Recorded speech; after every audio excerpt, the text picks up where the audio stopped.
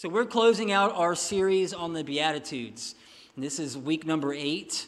So we are finalizing this series through the Beatitudes.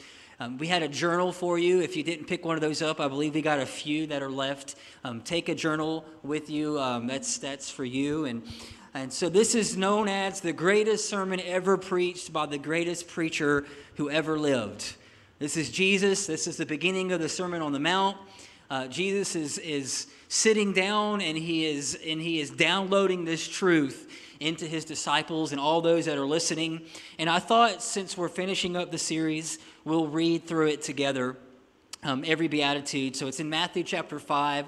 The Sermon on the Mount continues from the Beatitude. So there's 2 more chapters that Jesus continues his sermon, but he begins it with the Beatitudes. And so Matthew chapter 5, we'll start in verse 3. Blessed are those who are poor in spirit, for theirs is the kingdom of heaven. You should underline that, kingdom of heaven. So every blessed attitude has a reward with it, so to speak. So every attitude that we see, every beatitude, there's a disposition, there's an attitude, and then what it produces. So the poor in spirit produces the kingdom of heaven. Those who mourn, it says the promise to them is that they will be comforted. Blessed are those who are meek, the humble. The humble will inherit the earth. Blessed are those who hunger and thirst for righteousness. And it says their reward would be, they're going to be satisfied. Blessed are the merciful, those who show mercy, because they are going to be shown mercy. That's a pretty awesome promise. Blessed are the pure in heart, for they're going to see God. Last week, we talked about peacemakers.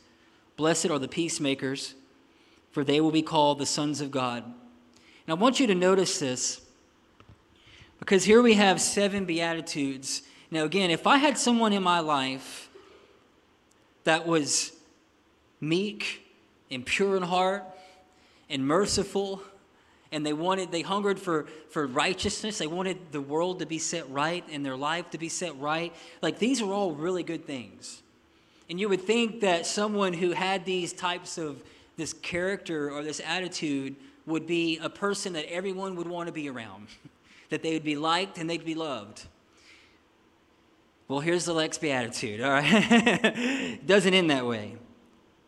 So it's almost like the reward, so to speak, from the world. Again, not from the church, but from the world. It says, blessed are those who are persecuted for righteousness, for theirs is the kingdom of heaven. So again, underline kingdom of heaven, because I want you to see that the first beatitude and the last beatitude end with the same reward. The poor in spirit, it says that their reward, the kingdom of heaven. Those that are persecuted for being humble, for being merciful, for being pure at heart, for trying to bring peace to the Thanksgiving dinner so the cops don't have to show up. Those folks, you would think people would be encouraged to be around them and would encourage their lifestyle and encourage their character. But Jesus is preparing his disciples and those listening for a world that is going the opposite direction. And I think that's why he begins and he ends the Beatitudes with the kingdom of heaven as the reward. Because if we're humble and we're merciful and we're peacemakers, that we're going to receive some kind of earthly reward, we'll be let down oftentimes. Because it's oftentimes the peacemaker that gets persecuted.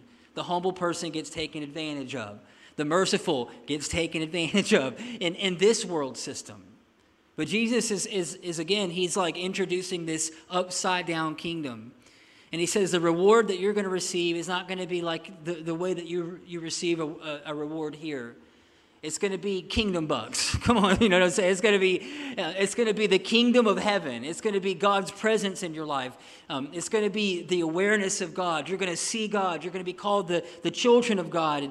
But there's going to be a price to pay. And then I think he describes this persecution in verse 11. I think it's just in a continuation. It says, blessed are you. He gives examples. That word means happy, okay? So this is the biggest paradox, I think, in all of the Bible, but especially in the Beatitudes. Happy is the person. You should be happy when people insult you, persecute you, falsely say all kinds of evil against you because of me. Rejoice and be glad. And he brings it back to the kingdom of God again. Your reward is great in heaven. For in the same way they persecuted the prophets who were before you. And so it's fascinating to me. So the world's response to the merciful person, to the forgiving person, to the humble person, is not going to be a good response. And so we know that up until this point, there wasn't heavy persecution that the church was enduring. But after this point, I think all of the disciples but one were martyred. Those that were listening to the message of Jesus were not popular. Those who took the message of Jesus and began to live that message, not only were they isolated, but it was almost like the world came after them. And so it wasn't a popular thing to be a Christian. And I feel like now in our culture, especially in the last several years, some of you in here have felt that. You have felt that at school. It's not a popular thing to not do everything that everyone else is doing. It's not a popular thing to have, clear morals, and this is where I draw the line. I'm not going to go there. I'm not going to do that. It's not a popular thing in the business world at times to be a person that doesn't cut corners, because cutting corners sometimes gets it done faster, right? And there are no shortcuts. We're learning now that shortcuts just take like 10 times now longer to get to where you wanted to go.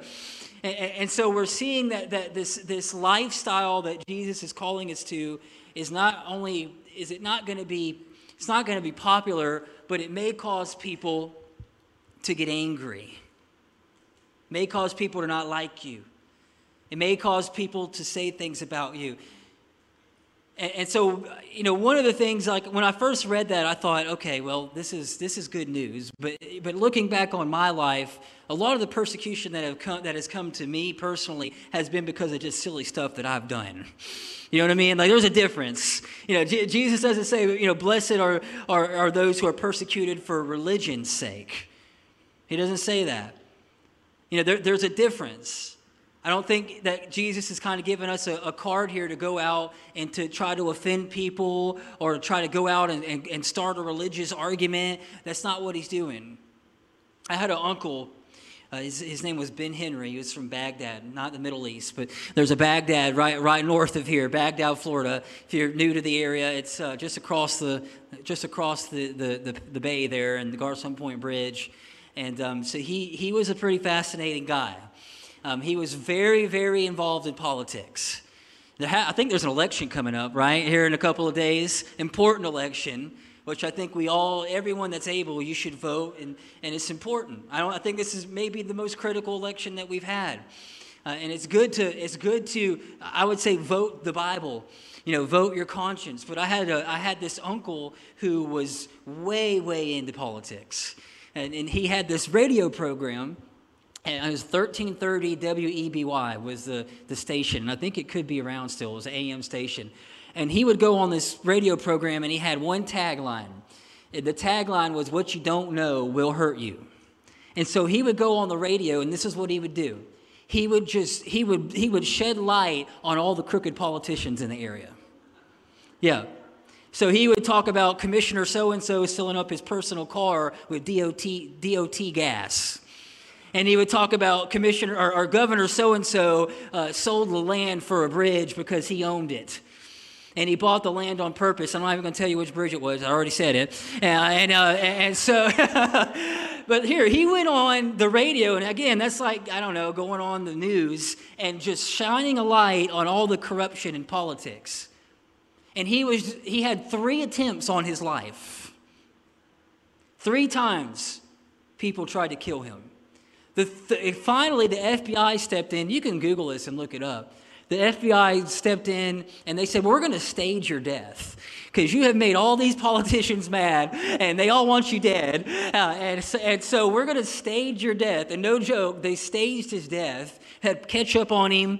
The ambulance came and took him to the morgue and all this stuff so that he could. But long story short, man, he went around with a switch and hit every bear that he could find.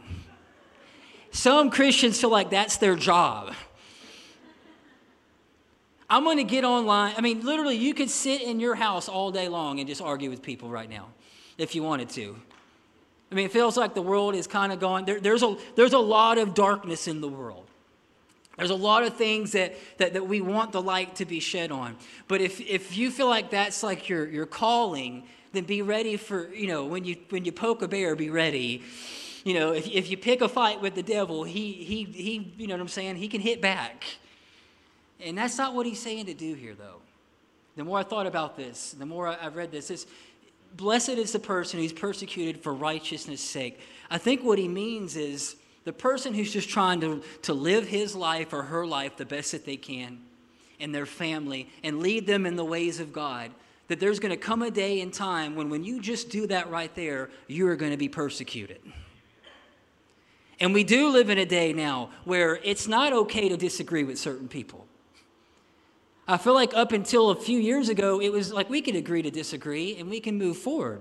Okay, let's agree to disagree. But now, if you don't agree with this or what I'm saying or what I want you to do or how I want you to believe, well, you're labeled and you're ostracized and there's persecution.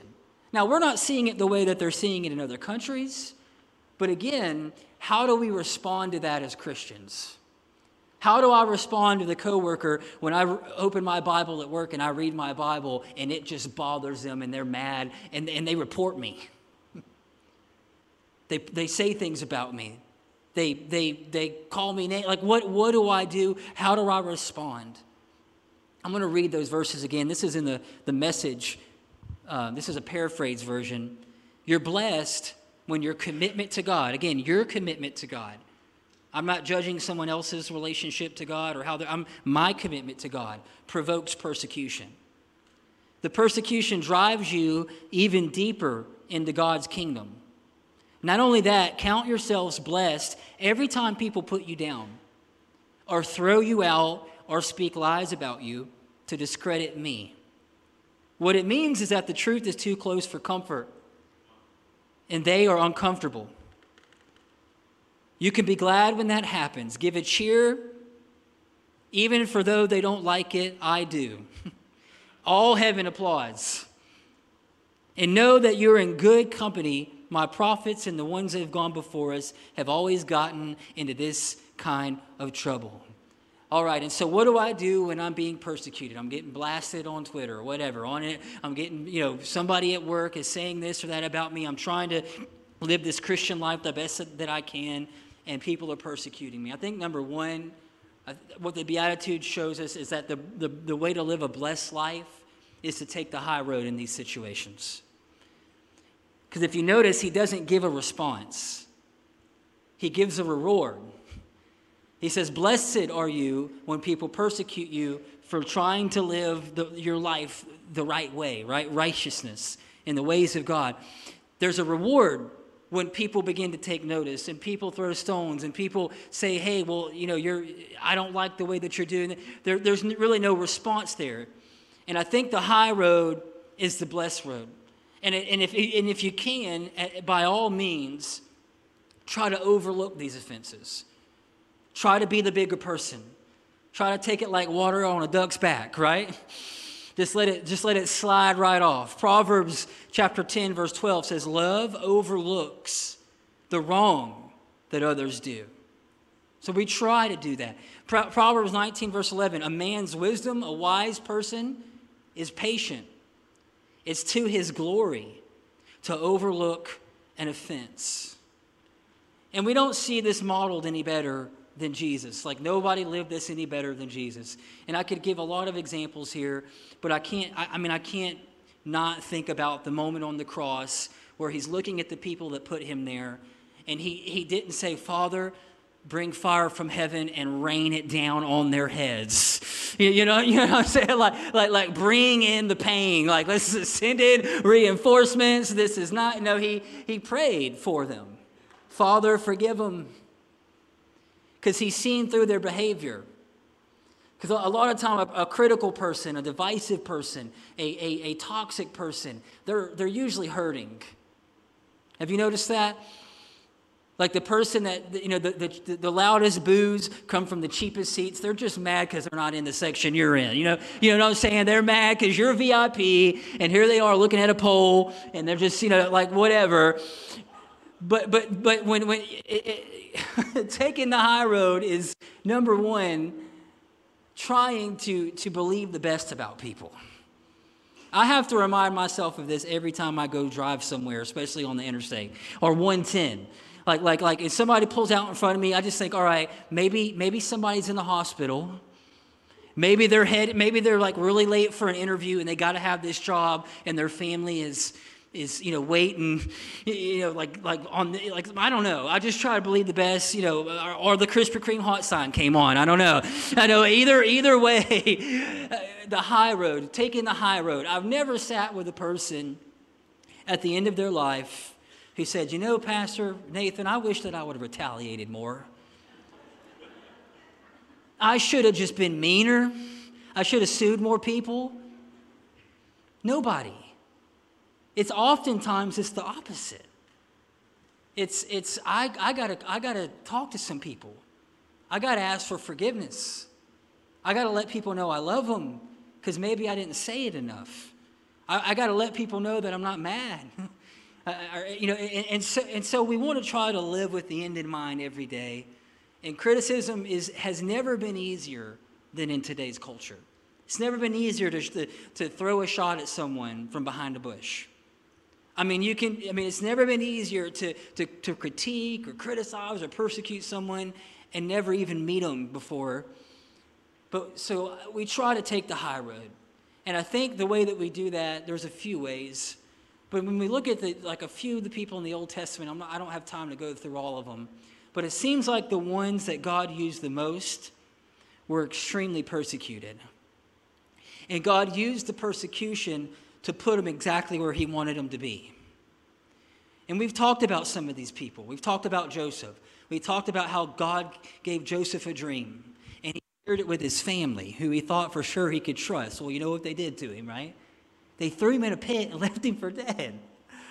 And it was that pit that led him to a parade of people that got him in the palace, that made him one of the most influential persons on the planet at the time.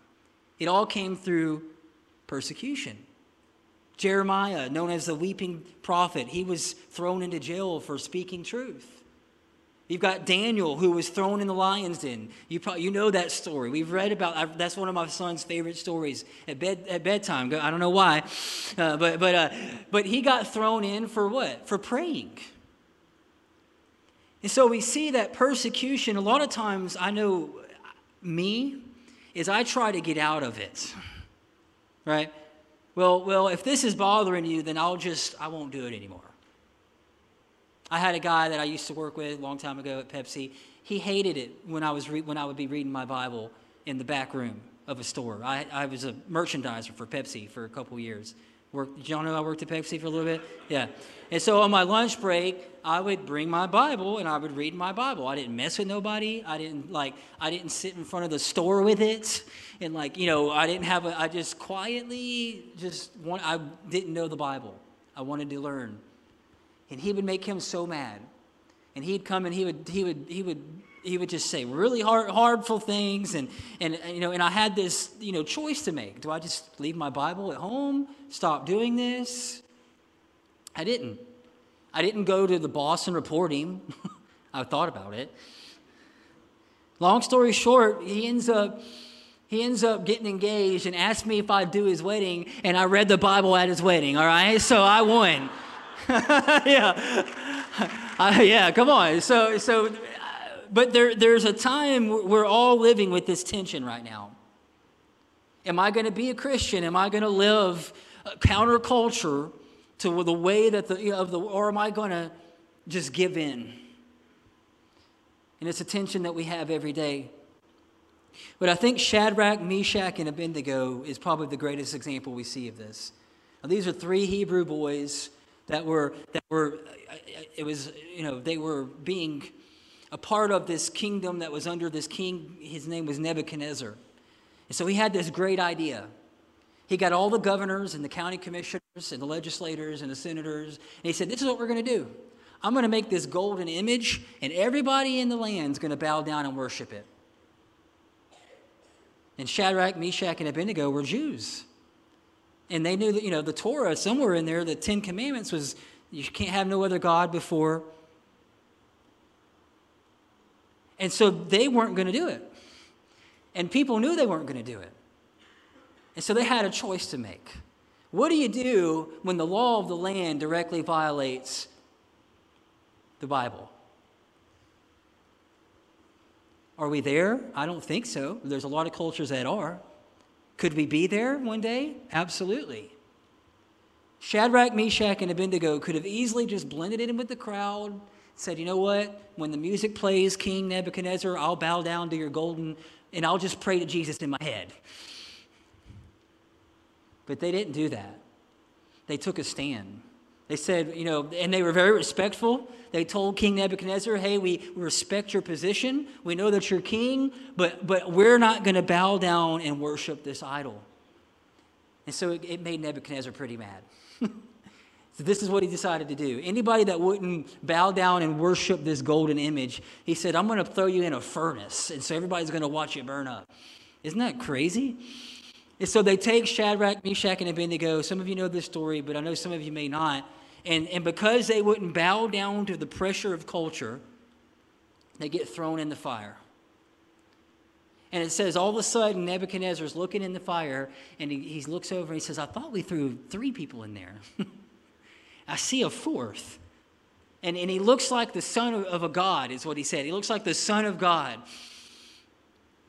And it was in this moment of persecution, number one, that Shadrach, Meshach, and Abednego had a whole other experience with God that they would have never had before.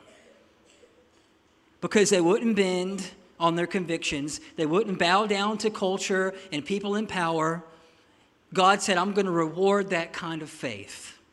I'm going to meet you in that place. Now, would they have not gone to heaven if they would have bowed? I don't think so. I don't think it's a heaven or hell issue. I think it was a do you want to know me on this level issue. Do you want a nearness in your life? Do you want me to show up in the fire of persecution with you? Now, if you don't want to do it, that's fine. But in that moment, God became real to them. More real than he had ever been. And not only that, he became real to everybody watching. Look at this, Daniel 3, verse 28. The king, when he seen this 4th man in the fire, the fire was so hot, the guards that Nebuchadnezzar sent to throw them in the fire died at the entrance. Shadrach, Meshach, and Abednego are just walking around having tea. And this is what the king said, praise the God of Shadrach, Meshach, and Abednego. He sent his angel, and he rescued these men who serve and trust him. They disobeyed my orders and risked their lives rather than to bow down and to worship. And now I'm going to command if anyone, any nation, any race or language speaks disrespectfully of this God, Shadrach, Meshach, and Abednego serve, it's not going to be good for them. They're going to be torn from limb to limb. All right. That's a lot. Okay. And his house will be made into a pile of ruins. There is no other God who can rescue like this. Come on, somebody. Isn't that awesome?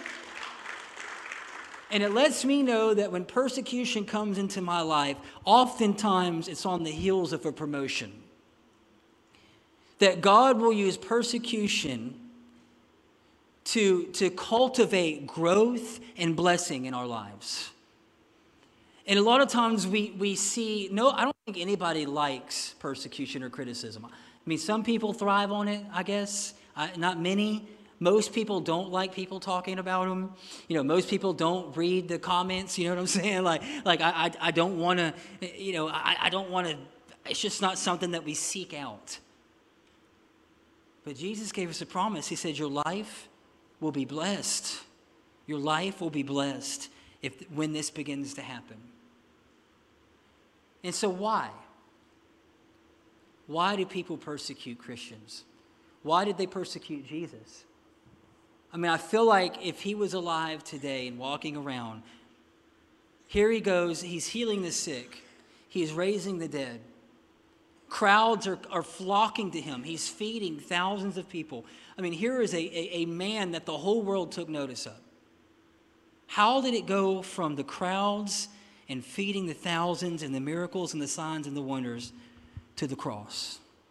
Like, what happened? And I've thought some about this. And I don't think it was so much that people were mad or angry at Jesus. I think they didn't like him because he was different. He was different. The way that he lived his life was very different from the culture. And if you look at the ones that really that were the loudest and spoke the loudest against him, it wasn't the world. It was the religious leaders of that day. Because in a lot of ways, they had the most to lose from Jesus and what he was teaching. Because they kind of had a monopoly on God up to that point. They had a monopoly on it. Like, if you wanted to hear from God, you went to the priests, you went to the Pharisees, you went to the Sadducees. You didn't come to God on your own. There was a way that they would legislate forgiveness. There was a way that they would legislate grace, and they would legislate mercy. And then Jesus came up and said, no, this is for everybody. The poor in spirit, the broken, the sat upon, the spat upon, come on, and the lied upon. This is for everybody. And so they got really nervous. But not only that, I just think there was something in Jesus that irritated them. And I just wanted to set somebody free this morning. All right, you ready for this? I think the good in you will irritate the bad in some people. It's not because you've done anything wrong. It's not because you're a bad person. It's not because, whatever they are saying or accusing you of. There's times where you're going to walk through seasons where I just think the good in you makes the bad in other people. It just gets them all angry. And when someone gets angry, the best way to handle that oftentimes is to try to just make you look bad. And that makes them feel better about themselves. That was the approach the Pharisees took, right? Jesus made them nervous. Here he is raising the dead. Here he is talking about this new kingdom that's coming. They're like, we got to take this dude out. And so rather than just taking him out, they tried rumors at first. Hey, do you know this guy eats with tax collectors and sinners? This guy's a drunk. We see him all the time eating down at the Marlin, and he's just drinking wine, or whatever. Like they tried to smear his character. Well, that didn't work. And so now they went to the next level. They actually started planning to take him out. And so you see that this persecution came to Jesus, and he let the disciples know, and I think he let all of us know that as we get closer to God, as we walk with God, this type of thing is going to happen to us. A righteous life will be persecuted. That oftentimes, especially right before God does something really big in your life, it's just like it makes the devil mad. And he'll start sending his little goons, you know what I mean? He'll start sending people. It's Nehemiah. Here he is building the wall, and all of a sudden, out of nowhere comes Sanballat and Tobiah. And they just start throwing stones at him to try to get him discouraged, to try to get him to give up.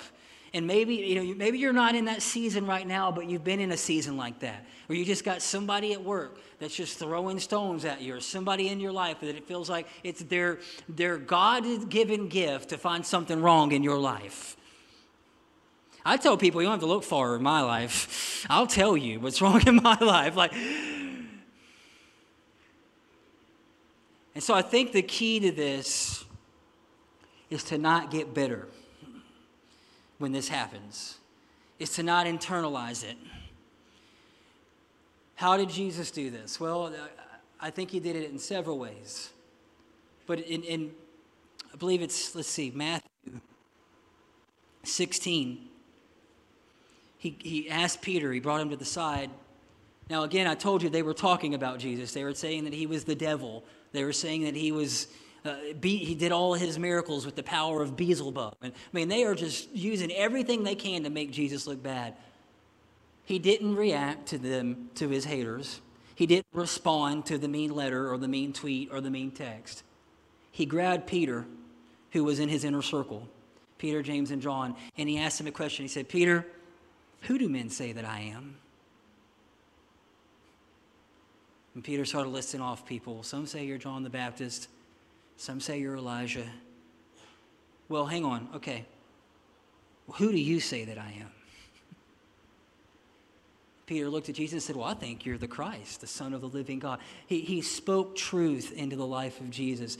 I don't know if Jesus needed that, but I know that you do. Because when criticism comes, you've got to insulate yourself. You've got to insulate yourself with people who love you and want the best for you. Because if you start getting into an argument with a critic, they're not going to stop. Because a lot of times what's motivating them and motivating the words and motivating the hurt and the pain has nothing to do with you and has everything to do with maybe what you're doing or the work that you stand for. And so when you are under a season of persecution or you feel like people are, the best thing you can do is pull yourself together with an inner circle and say, all right, this person wrote a 30-page letter and sent it to the board of trustees about me. Is this true? That literally happened to one of my friends 2 weeks ago. I'm just telling you. 30 pages. Is this true? I've had people say things about me, and I've believed it. And I've had to pull, and sometimes it's been right. Like there's been some traces of truth in it. But other times, it's just a total attack.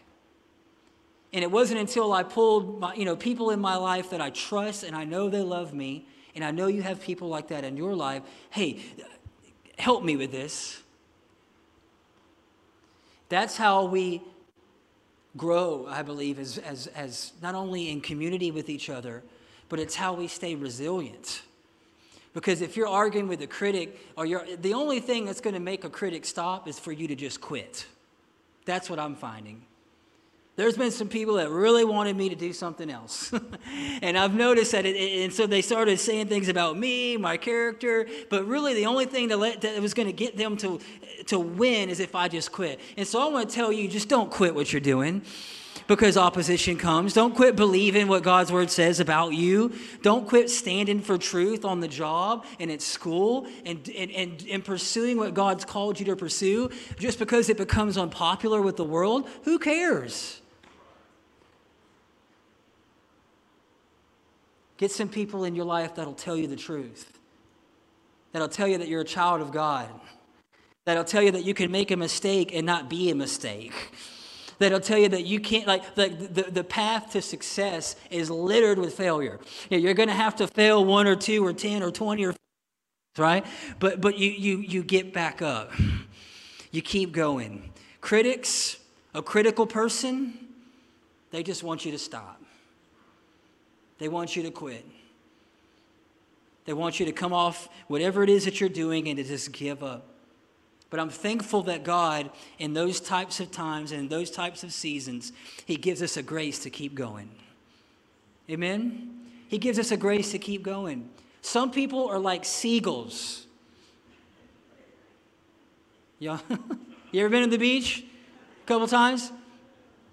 If you have something they want, they're just going to fly all around you and poop everywhere. Don't feed the seagulls, okay? If you're new here, if this is your first time on the beach, don't give a seagull what it wants. If you do, they will call in reinforcements and everything you love will be pooped on. They need to put a sign up at the beach, like casino. Do not. They're like flying scavengers. They're rats with wings. Okay, there's some people in certain times of their life. They're just like seagulls. You have something that they want. There's something in you, purity, peacemaking, mercy, that they want and they don't have. And so Jesus had an inner circle. Jesus had people that He bounced stuff off of. And this is the last thing. We're going to pray. I'm going to read this verse and then we're going to pray. Well, I just want everybody to like me. You ever felt that way? I just want them to like me. I just want to get along with everybody. I think sometimes as a preacher, I have preached this wrong. That I'm just supposed to be nice and everyone's supposed to like you. If you're a Christian, you're supposed to live at peace with everyone and everybody's going to be your friend. And we're all going to sing Kumbaya and this is all going to end well. But that's not true. We were born into a world at war. There's a real enemy in this life that we live that doesn't like you and doesn't like what you stand for and doesn't like the God that lives inside of you. And so attacks will come and criticism will come and people are going to talk about you and they're going to say things about you. And I thought my life would get better when I became a Christian, but it actually got a little harder for a while. Because the people that I thought were my friends were not really my friends. And so we're going to go through these seasons of life and we're going to go through, but this is what I want you to hear. Jesus warned about living a life where you made everybody happy. He warned against it. Look at this, Luke chapter 6. Woe to you when everyone speaks well of you. He warns. He says, when you're doing it right, you're going to have haters. When you're doing it right, when you're living for God and you're doing your best to keep your family together and just live this life as a Christian, it's going to attract people that are not going to like what you stand for. And they're not going to like what you're about. And they're not going to like even the spirit that you contain in your life. He said, whoa. He says, if everybody likes you, if you're here this morning and everybody likes you, here's a warning. There should be some people who don't. And I think that's what the Beatitude is saying is blessed is the person who frustrates the right people. Because if somebody is taking advantage of you, if somebody is abusing you or someone you love, should you just be nice and let it go? You should make their life uncomfortable. You should frustrate that person. You should get mad at that person. That I think there's this righteous, this holy anger. And when we live a life for God, that there's going to be people that are just not going to like it.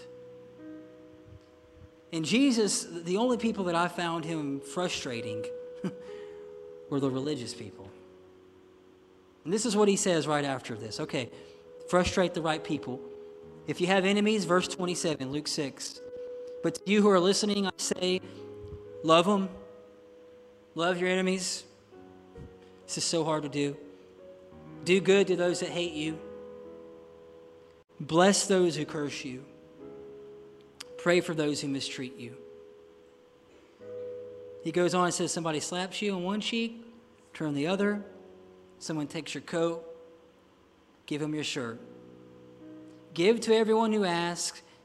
If anyone takes what belongs to you, do not demand it back. Do to others the way that you would have them do to you. Now, this is what I'm seeing in my life, and then we're going to pray. There was a time in my life where I was not a very nice person.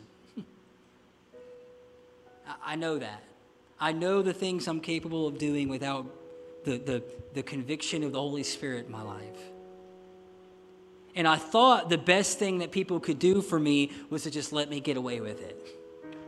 Just let me keep, and what I'm seeing now, that sometimes doing good, Jesus kind of gives this threefold ministry here. You got an enemy, number one, pray for them if you can. It's hard to stay mad at a person that you're praying for. It's hard to stay mad and angry at someone that you're earnestly praying for them. That's what Jesus did on the cross. They're crucifying him. He said, Father, forgive them. They don't know what they're doing. He prayed for them. Bless them if you can, right? It says that it's like putting hot coals on your enemy's head when you return a good word, when someone says something mean or harsh towards you, and you're able to bless them. So pray, bless, and then this last one, he says, do good to them. And sometimes the best thing that you can do for a person is to put up a boundary. Right? Sometimes the best thing you can do for a person is to love them from a distance. Jesus didn't expose himself to the hurt and the pain and the wrath of the Pharisees over and over and over. He got out of town. he distanced himself. He said, all right, I came for y'all. You don't want to hear this message, so I'm putting up a boundary. I'm distancing myself from this. I'm not going to keep exposing myself to this over and over and over. And so I want to encourage you, we're going to, as we close, that your life you're doing good when you're frustrating the right people. When you're making people in your life that maybe are trying to take advantage of you or someone else, when you make their life uncomfortable, Jesus said that your life is blessed. And that's harsh sometimes. That's hard to do. I think sometimes it's easier just to let it go, or to just, all right, I'm going to just keep doing this and letting this person take advantage of this situation. But Jesus said, no. There comes a point where you got to stand for righteousness, and that doing good may be putting up a boundary for that person, helping them really get the help that they need, calling in someone that maybe can help that person. Dr. Henry Cloud says it like this: there's 3 kinds of people in the world: evil people, foolish people, and wise people. And he said, with someone is evil or acting evil, sometimes the only way you can communicate to them is through guns and lawyers. And so there's a fine line there. This is all I want us to do. I just want you to bow your heads. We're going to pray. And maybe you're here this morning and you've got a person like this in your life right now. A critic, or you're under persecution at work, or you're under persecution on the job, and it's hard to know what to do. I just want to pray for wisdom, number one, that God, that you would just give us wisdom to be able to overlook offenses. Lord, give us the wisdom to be able to receive criticism but not take it personally. And I pray for everyone in this room, God, that they would have a team of people around them, or just a few that could insulate them, that would speak truth into their life when maybe they're going through severe criticism or severe persecution, that their family will speak into their life and speak to them that they're children of God, that they're made in your image. But then I want to pray, Lord, that is there somebody in my life that maybe I do need to frustrate? Is there a boundary in my life that may need to go up? Is there a stand somewhere in my life that I need to take? Have I been bowing down anywhere like Shadrach, Meshach, and Abednego? Is there somewhere in my life where I need to take a stand for righteousness?